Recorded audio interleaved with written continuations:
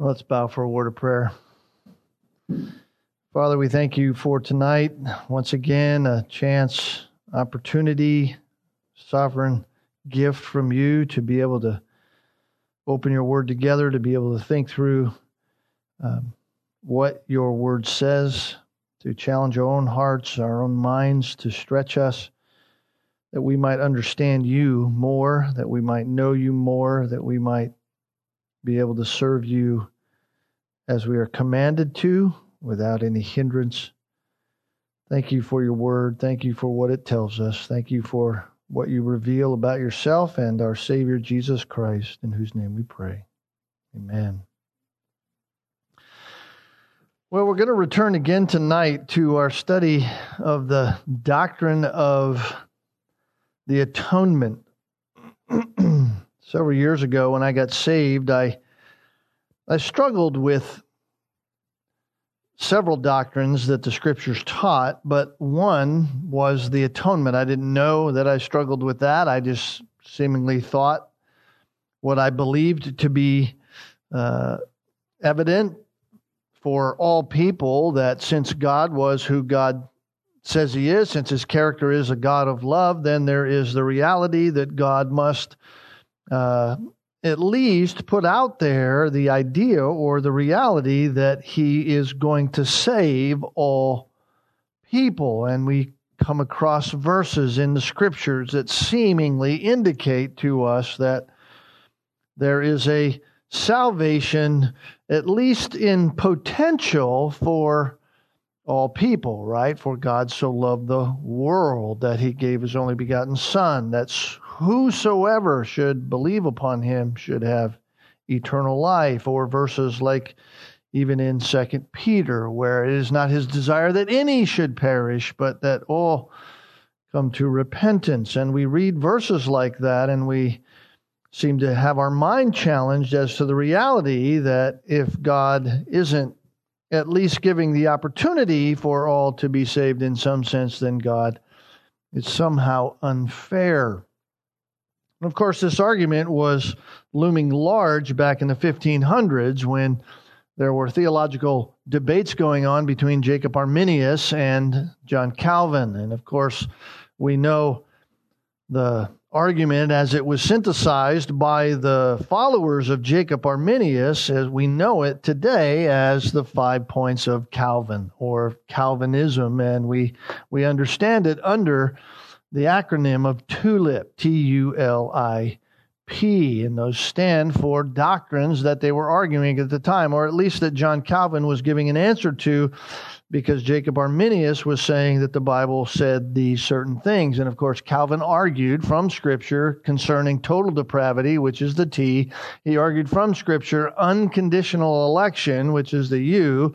He argued limited atonement, irresistible grace, and then, as I heard many of you even testify tonight in your own testimony about the Lord Jesus Christ and what He's doing in your life, this perseverance of your life, or the preservation of the saints. And those doctrines have been tenets of the faith and biblical doctrine over the years, and yet it seems that most struggle with the issue of the atonement, whether it is an limited atonement or whether it is an unlimited atonement. And of course, we understand what atonement is. Atonement, simply biblically speaking, is a covering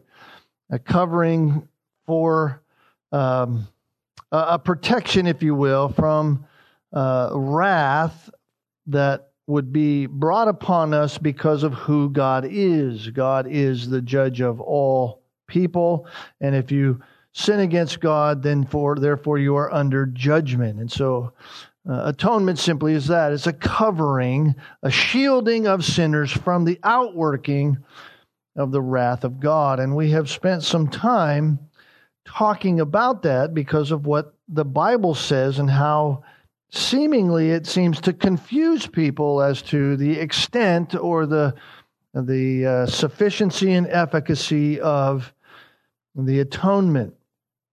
And we began to look at it not on the basis of asking the question, for whom did Christ die? That's how most people would approach the atonement, the idea that did Christ die for just some people, or did he die for all people in an actuality? And most people try to enter the argument about the atonement or the discussion about the atonement in that way. We've been approaching it from this aspect, to answer the question from the aspect of what did Christ accomplish in his atonement, and thereby, if we understand what he accomplished in his atonement, then we can answer that question even more clearly as to whom did Christ die for. And so we were looking at these realities, and we began to look at them from the terminology of Scripture when it comes to the doctrine of salvation, or the doctrine of really the atonement and the covering of Christ. And the first term we began to look at was this term redemption. And we had said early on that if man has to be reconciled to God, if man requires an atonement because there's something separating him with God, what is it that's separating him that the atonement must take care of? And we talked about those three areas: the reality of man being a slave to sin, man being a slave to Satan, and man being under the wrath of God, or guilty in God's judgment system. So Christ's atoning work, for it to take care of anything, it had to at least, by the very nature of it, take care of those things, because those were barriers that we had as Christians or as people between us and God. If we were going to have actual freedom through the atonement of Jesus Christ from our sins, then Christ's death had to deal with the slavery to sin, the slavery to Satan. As Ephesians chapter 2 says, we were under the prince of the power of the air, as well as the reality of the wrath of God being on all men, as John 3:36 says. And so we saw from the term redemption that redemption deals with the idea of buying someone back. And we went at length into the Old Testament, into the book of Ruth, and saw the reality of the idea of a kinsman redeemer, the buying back of someone from a slave market, or from poverty, if you will, from someone who was a relative, a family member, who had the means and the willingness to do it, to buy them out of the slave market.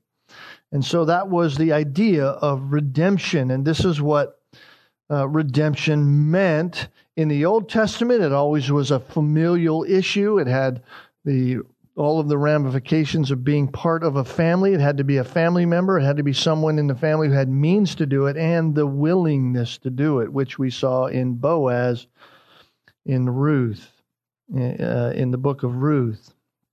And so it dealt with the slavery to sin. And then, of course, we also saw it dealing with the slavery to Satan, because we turned, you can just go there for a moment, back into John chapter 8, just to kind of renew our memory, or refresh our memory. Jesus said to the Pharisees in John chapter 8, if God, verse 42, if God were your Father, you would love me, because I proceed forth and have come from God, for I have not even come on my own initiative, but he sent me. Why do you not understand what I'm saying? Because you cannot hear my word. You are of your father, the devil, and you want to do the desires of your father. He was a murderer from the beginning. He doesn't stand in the truth, and because there is no truth in him. Whenever he speaks a lie, he speaks from his own nature, for he is a liar. He is the father of lies. But because I speak the truth, you do not believe me. And then Jesus goes on and says, which one of you convicts me of sin? I speak truth. Why do you not believe me? If you're not going to convict me of sin, the only other option is that I speak truth. And if you're not going to say I'm speaking truth, then obviously I'm sinning. But if you can't say I'm sinning, then I'm speaking truth. That's the dilemma they're stuck in. And he says, he who is of God hears God. Hears the words of God. This is the reason you don't hear me. So right there, you have the reality declared about the condition of all men. This is the condition into which we are born. We either belong to the devil or we belong to God as Christians. We're all born into the condition of sin. We're all born as sinners, and yet God saves. And so we are either slaves of Satan or we, because of faith, now are slaves of God. And according to Genesis 2, because of our creation, we know that all men by nature belong to the devil because of the fall. So how does a person come to belong to God and thereby have a new nature, right? We talked about that. The answer to that is that first word, redemption. Redemption. The purchase of the Redeemer. The Redeemer purchases us at a price of redemption. And Jesus Christ paid the actual price. The Bible clearly declares that. He paid the price of himself for an actual people, not a potential group of people, but for an actual group of people that were those called the elect, the chosen. We see this throughout even the Pauline epistles as he's writing to the chosen, the elect. Those who would come from every tongue, every tribe, every nation. And it was accomplished, that purchasing of them was accomplished by means of an actual redemption. So when we think about the atonement, we have to think about redemption, because it's through redemption that you and I are no longer slaves of sin. It's Christ purchasing us from the slave market of sin. It's through redemption that you and I are no longer slaves of Satan. But now, also, there's an actual redemption that the Christian has that buys us out of the slavery to the wrath of God, the consequence of the very sin. Redemption breaks that barrier. It breaks the barrier of what stood between us and God, His justice system, His wrath against us because of our sin. Since He's the judge throughout the whole Scriptures, and at the end time, all people will see what they have done with His commands. All people will stand before holy God. The Word of God tells us that because we're in Christ, Christ has stood the judgment of God on our behalf. He has atoned for our sin. He has paid the price. The only judgment left for the Christian is to stand before the judgment seat of Christ, the bema seat of Christ, and be handed the rewards for what we've accomplished in the kingdom of God as we have served Him. There is no judgment for our sinfulness as others will be judged. This is redemption. Christ's death actually redeems His people by freeing them from the penalty, the punishment that God has on them because of sin. In fact, here's what it says, Ephesians chapter 1, verse 7. We ought to put this verse into our memory. In Christ, or in Him, it says, we have redemption through His blood. What's the implication of redemption? The forgiveness of sins, Paul says. So in Christ, we have redemption through His blood. And what is that? The forgiveness of sins. In other words, freedom from the penalty of guilt because of sin. In other words, by the actual payment of Christ on the cross, God's chosen, God's elect, are released from the necessity to pay for their own sin. The price has been paid. And therefore, the barrier of slavery to sin, the barrier of slavery to Satan, the barrier of the justice system of God standing against us has been completely removed. So we have, as Christians, actual freedom. We have freedom. We have freedom to do what God has created us to do. We have freedom to serve Him as He has designed us to serve Him, as He has created us to serve Him. And that came through actual redemption. When Christ died on the cross, He was redeeming in time what God had already orchestrated, planned, and declared in eternity past. So when God declared it, it was as good as if it was accomplished, and in time, Christ carried out the act. So by the necessity of Christ, we have been actually redeemed. Now tonight I want to just that brings us up in a rapid fashion to where we were over the last couple times we were together, I don't know how many weeks ago. Tonight I want to look at another term that deals with the atonement, that helps us answer the question that we have been asking, and that is, what did Christ accomplish in His death? And that is the term reconciliation. Reconciliation. We've already thought through the idea of redemption. You can go back and hear those. Ask the guys in the back to cut you a CD or whatever it is to hear those things. I don't think we put them on at least YouTube or whatever, wherever the live stream goes. We don't put them on that. They may be on our website. But we found out in that redemption, right, is in the context, just as a reminder, of a family matter. It is something within the family, which is why the Bible speaks of Christ, and we are co-heirs with Christ. We are in the same family. It was a matter whereby redemption, whereby one relative of that person bought their freedom. So redemption was always at a price, and it was always an actual payment, and it was actually accomplished.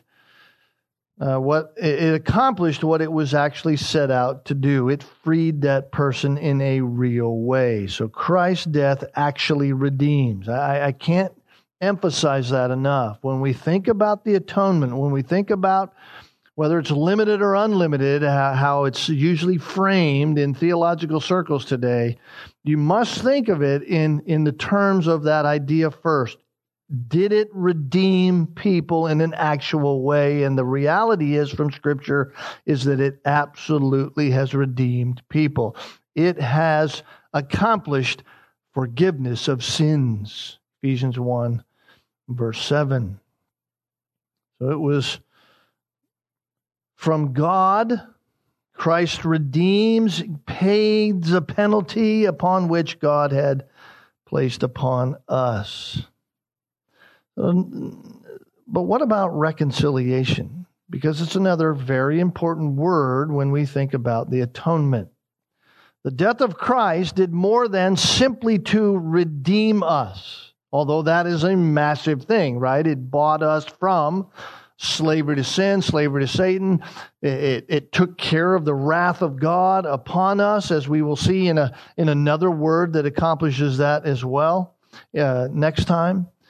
But it did more than just redeem us. It did more than just release us from the domain of sin. It did more than just release us from the domain of Satan and transfer us into the kingdom of His dear Son. It did more than just remove the wrath of God that was standing against us, but it also removes the enmity between us and God. The enmity. I didn't say enemy, I said enmity. It's a different word. Enmity is the condition of hostility. It's not a feeling. It's not something conjured up. It is a condition. A condition of hostility, a condition of complete animosity, or a condition of complete antagonism against. In other words, because of our sin, we were enemies of God. We were enemies of God, and through the death of Christ, we become friends of God. That's the idea. And more than friends, in fact, we become actual children of God. Now, I want us for a moment to think of that in light of a court. Think of that in light of a jurist system in which you are standing before a court You are in the courtroom. The judge is there. The case has been heard. You are found guilty. And the judge makes the judgment upon you based upon the payment of someone else that you are now innocent. You are innocent. And you, being the accused, have the right then, being the innocent person now, to walk out of the courtroom, and you never would see that judge again, hopefully. You'd never be in his courtroom again. He declares you innocent, you walk out, you go back to your life, never to see the judge again. But God does more than that. God being the judge, we being the guilty, we being the one declared innocent on the payment of Christ, the redemption price paid by Christ. God, the judge, does more than that. God not only declares us to be innocent, which is justification, by the way. He declares us to be innocent, but He makes us, the once accused, once guilty person, now proclaimed innocent, declared innocent based upon the payment of someone else. He makes us His own children. The judge takes us into His own family. Now, there are some who say that man is not an enemy of God. There are some liberal theologians, people in evangelicalism on the liberal bent will say that man is not the enemy of God, but Scripture is full of passages that clearly state the opposite.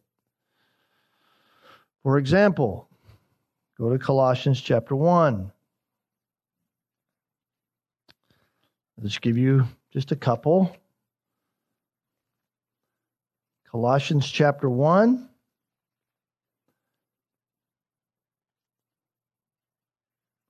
Get there in a moment.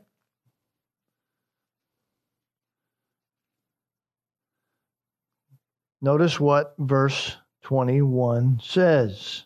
Colossians 1, verse 21. And although you were formerly alienated and hostile in mind. So this is the nature before God saves. This is who we are before salvation. Hostile, ekthros is the term in the original language. Ekthros, it's used some 32 times in the New Testament. It's all over the place. It's hatred. It was hatred. We were hostile. Hostile to God. We were enemies of God. We were His adversary. We went against Him. Not only in action, but also because that's what our mind was doing. It hated God. In fact, you might remember when we were studying through Romans, and we were in Romans chapter 9 through chapter 11, that classic section of Romans that speaks to the Jews being set aside for a moment so that we would be brought in. In Romans chapter 11 and verse 28, speaking of the Jews, it says of them, as regards to the gospel, they are ekthros for your sake. For the sake of the gospel, they are enemies for your sake. They're enemies of the gospel. They're enemies of what God is doing. So that God is drawing you in and saving you. So when you look at Colossians 1 and you think about it, they're not simply some kind of special case that Paul's writing to the people in Colossae and saying, hey, you were formerly alienated and hostile in mind. You Gentiles who were outside the covenant promises of God in the past, you somehow in this special case were the enemies of God. No. The Jews were considered enemies of God for the sake of the gospel, for the sake of us hearing the gospel. This is the case. By nature, all people love sin, and to love sin is to hate God. This is what Paul is saying. You're engaged in evil deeds because God and sin are at war with each other. The father of lies is at war with our glorious Father. And so the person who sides with sin is standing against God. That's the whole point Paul's making. He's saying, listen, this is who you were formerly. This was your life. This was your direction. This is who you were by nature. In fact, in Romans chapter 8 and verse 7, he says, you were hostile. The natural mind is hostile to God. In other words, the mind that is not seeking God at all, that has no desire in the things of God, that God is not drawn to himself, is hostile to God. The natural mind hates God. In fact, it's interesting, back in Luke chapter 19, there's a parable that Jesus is saying.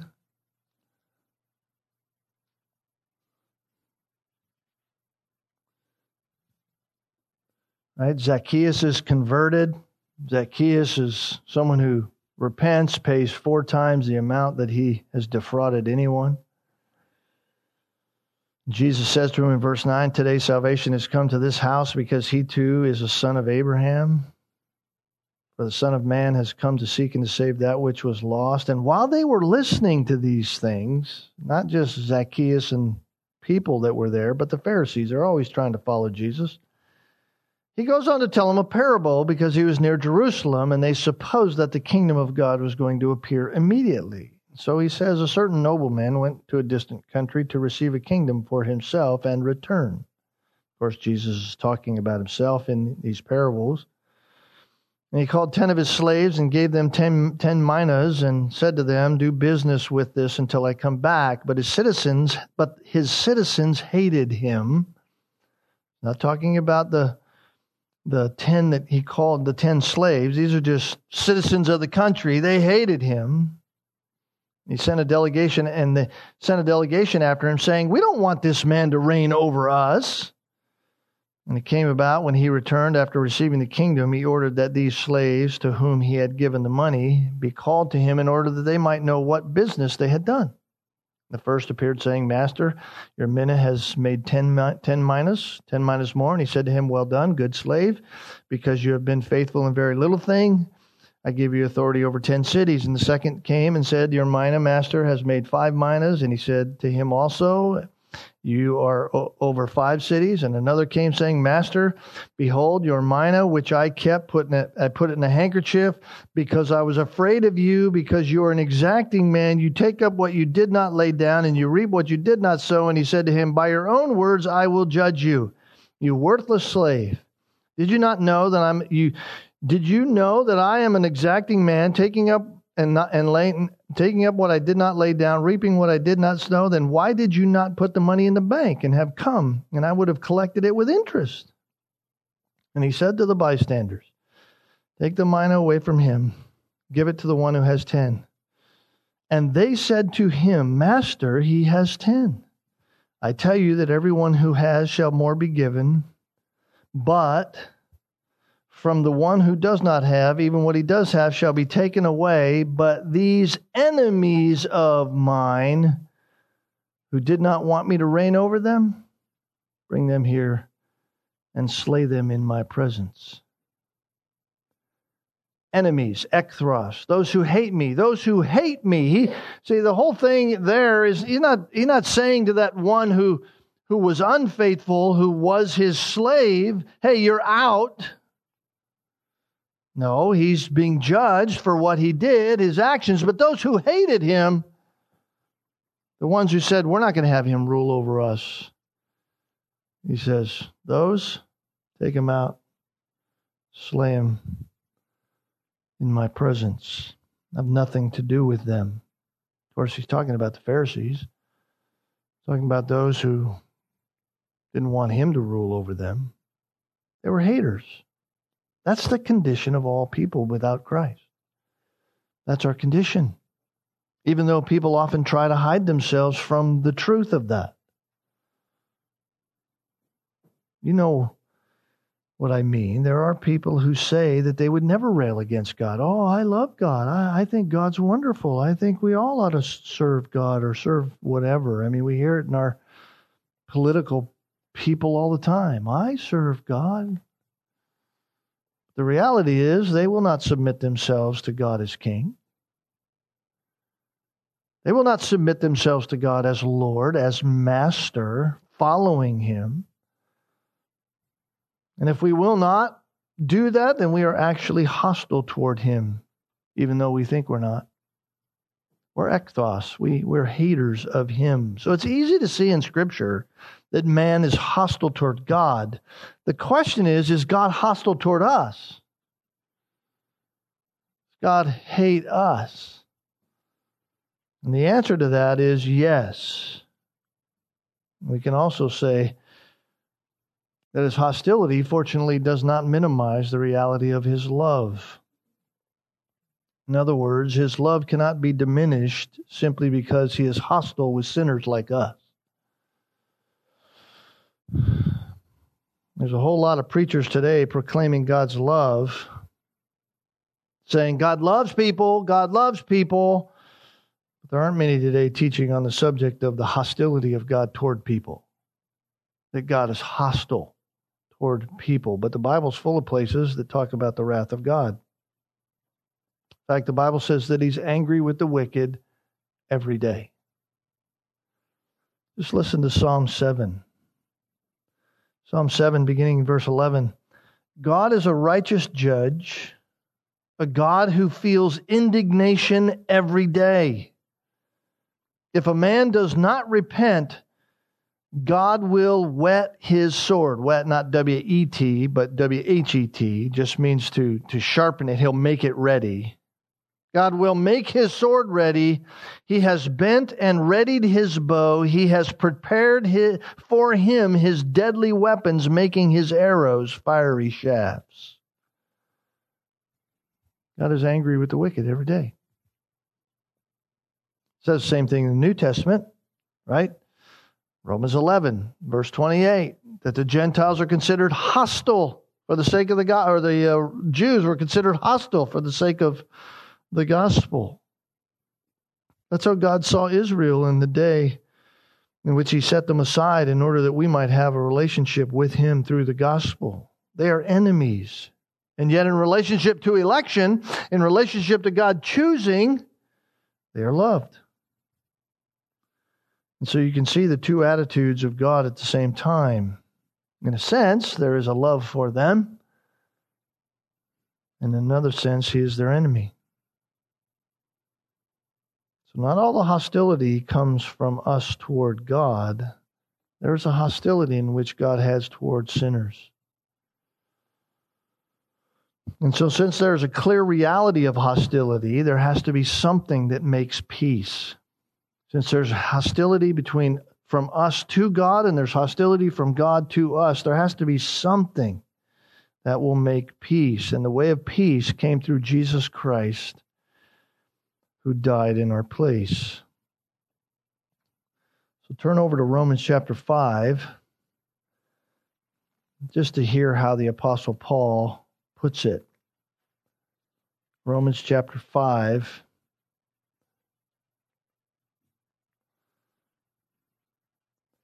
We'll read verse 10.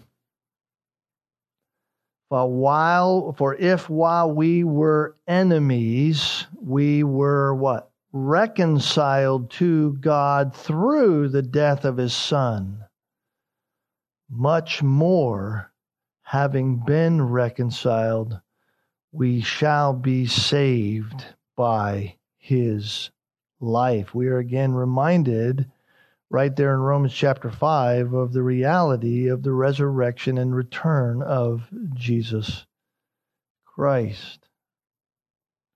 2 Corinthians chapter 5 and verse 19, verse 18 beginning, now all these things are from God, who reconciled us to Himself through Christ. And He gave us the ministry of reconciliation, namely, that God was in Christ reconciling the world to Himself, not counting their trespasses against them, and He has committed to us the word of reconciliation. Now, what is that? That is that the hostility between God and man has been removed by Jesus Christ.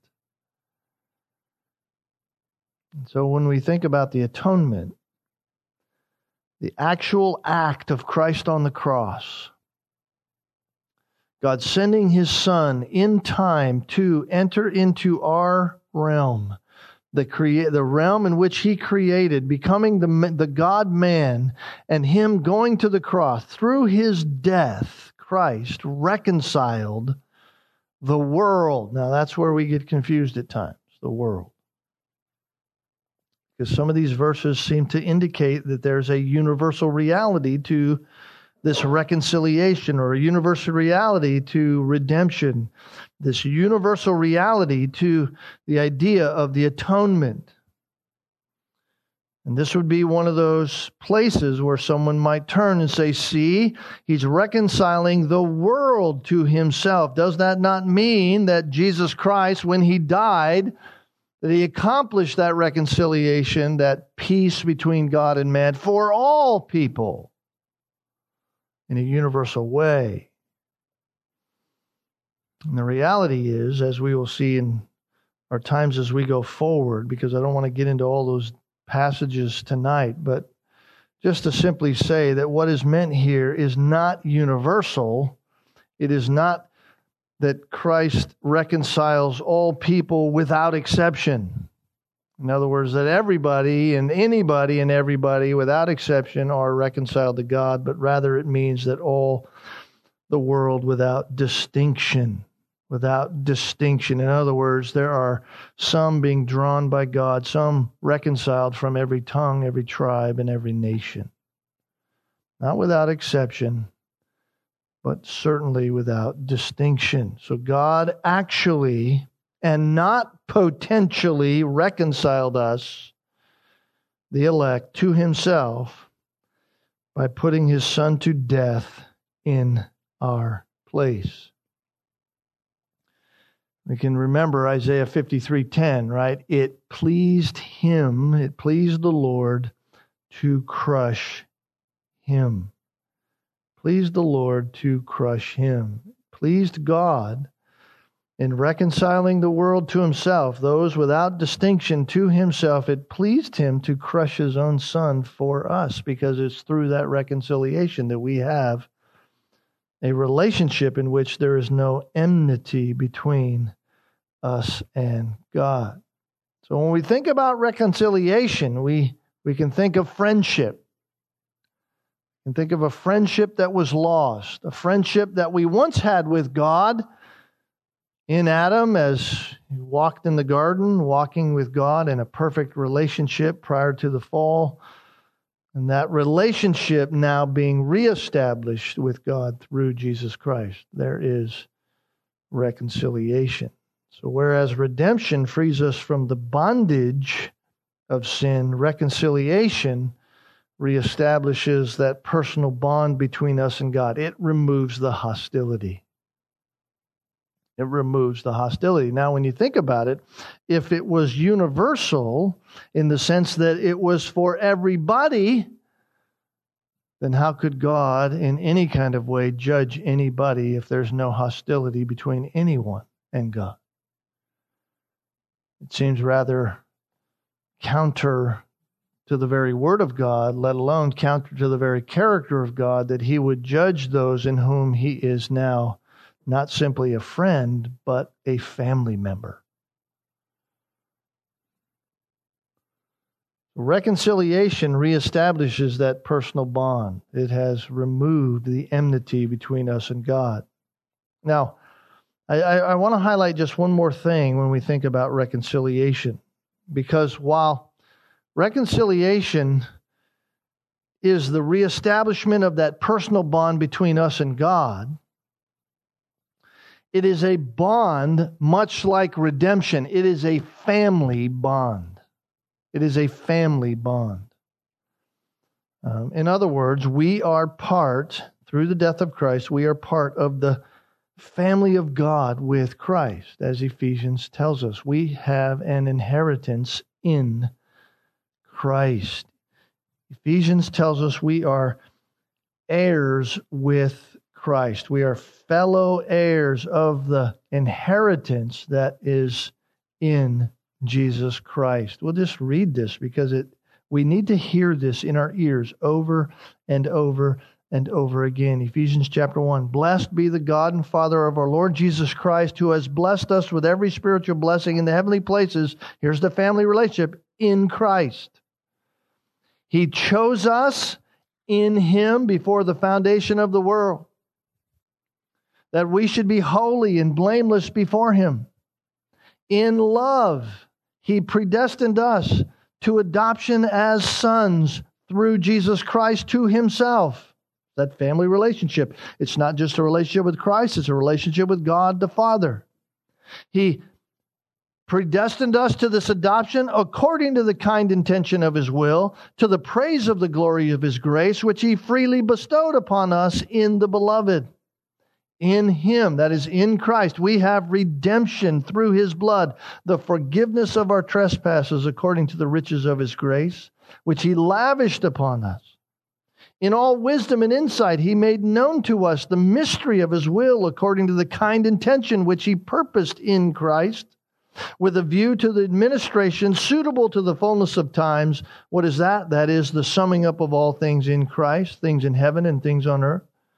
And in Him we have obtained an inheritance, having been predestined according to His purpose, who works all things after the counsel of His will, to the end that we who were the first to hope in Christ should be to the praise of His glory. You see, it just goes on and on and on with this family relationship that we have. We are in the family of God. So we can conclude that when we are granted actual reconciliation by means of the mercy of God through Jesus Christ, through the actual death of Christ on the cross, in that reconciliation, we begin to see the groundwork of all that God has in store for us as His children. Through the forgiveness of sins, we begin to see all that God is doing for us as those who are His. That pledge of our inheritance with a view to the redemption, verse 14, of God's own possession, to the praise of His glory. God is seeing the redemption and looking at the reconciliation, and that being carried out to its fullest fruition in time as we are glorified in Christ. Not only being glorified now, but ultimately fully glorified in Christ in the day when Christ returned. I'm reminded of 1 Corinthians chapter 2 and verse 9. It says, "But as it is written, what no eye has seen, nor ear heard, nor the heart of man imagined, what God has prepared for those who love Him." What a great promise to us. There's nothing that we've seen, there's nothing that we've heard, there's nothing that we can even imagine that comes close to what God has prepared for us in Christ.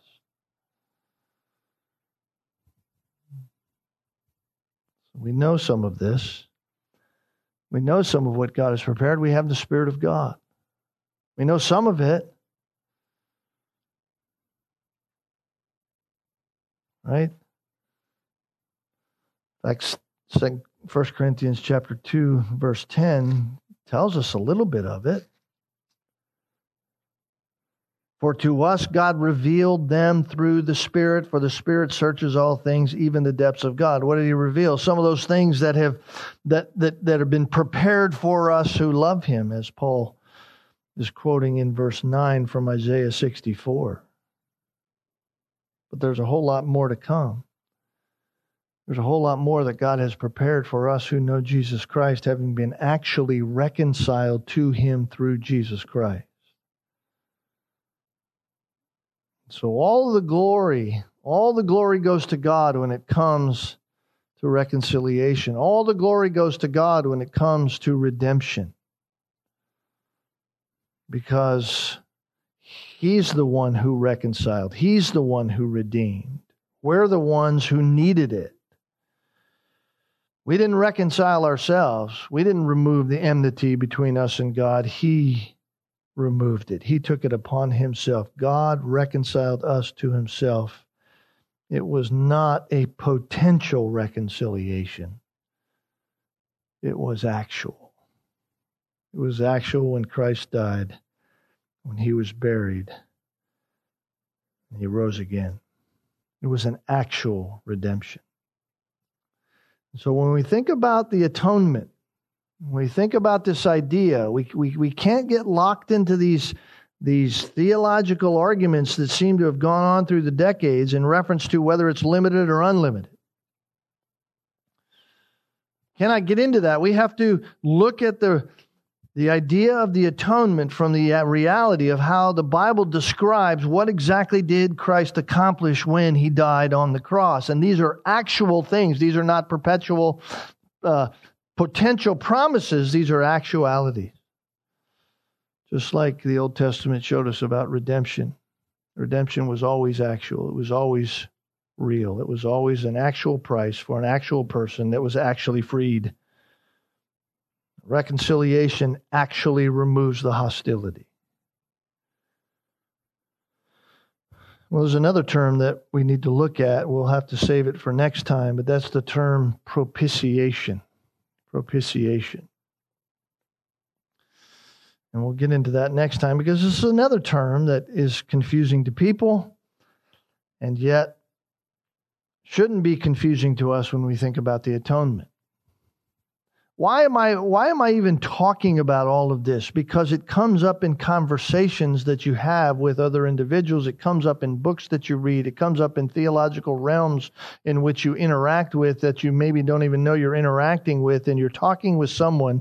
And we go around saying in our evangelism at times, Jesus Christ died for you. Well, I don't know that. I don't know if Jesus died for them. I know that Jesus died for sinners like them. And certainly I can say that with clarity and with biblical understanding. But I don't know if Jesus Christ actually died for them. That would be to say that I know they are elect. I don't know that. All I know is the gospel is the power of God unto salvation for all who will believe. And the Bible says you should believe. So I command you in the name of Jesus Christ to believe upon the Lord Jesus Christ. And the promise of God is if you believe, you'll be saved. Understanding that without God, there will be no belief. And so it affects our evangelism. It affects our understanding of who Christ is. It affects our understanding of the gospel. So this is why it's important for us. This is why I want us to be clear on these terms, because they explain not simply for whom did Christ die, they explain even more so actually what did Christ accomplish when he died.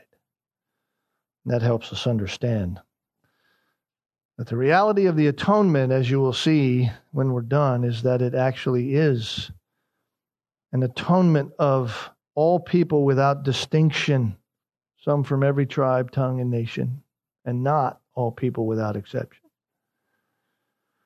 which only makes our salvation even more shocking that God would choose us at all, any of us.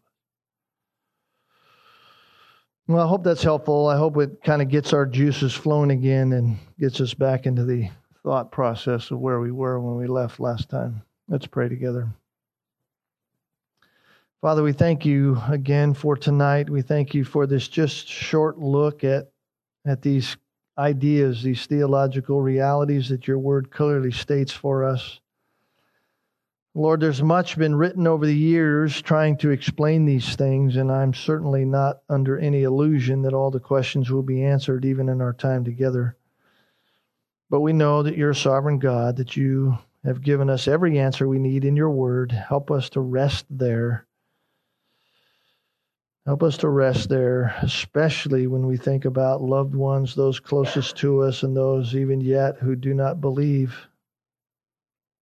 Lord, we know that we didn't believe upon you without your mercy and grace drawing us to yourself, and we know no one else will either. Help us just to be faithful to share the gospel. Trust it. Trust what you will do with it. Trust that you are doing what is best, what is honoring to you and glorifying to your name above all things. And help us proclaim it with great fervor, that you might be glorified in it all. We pray in Jesus' name. Amen.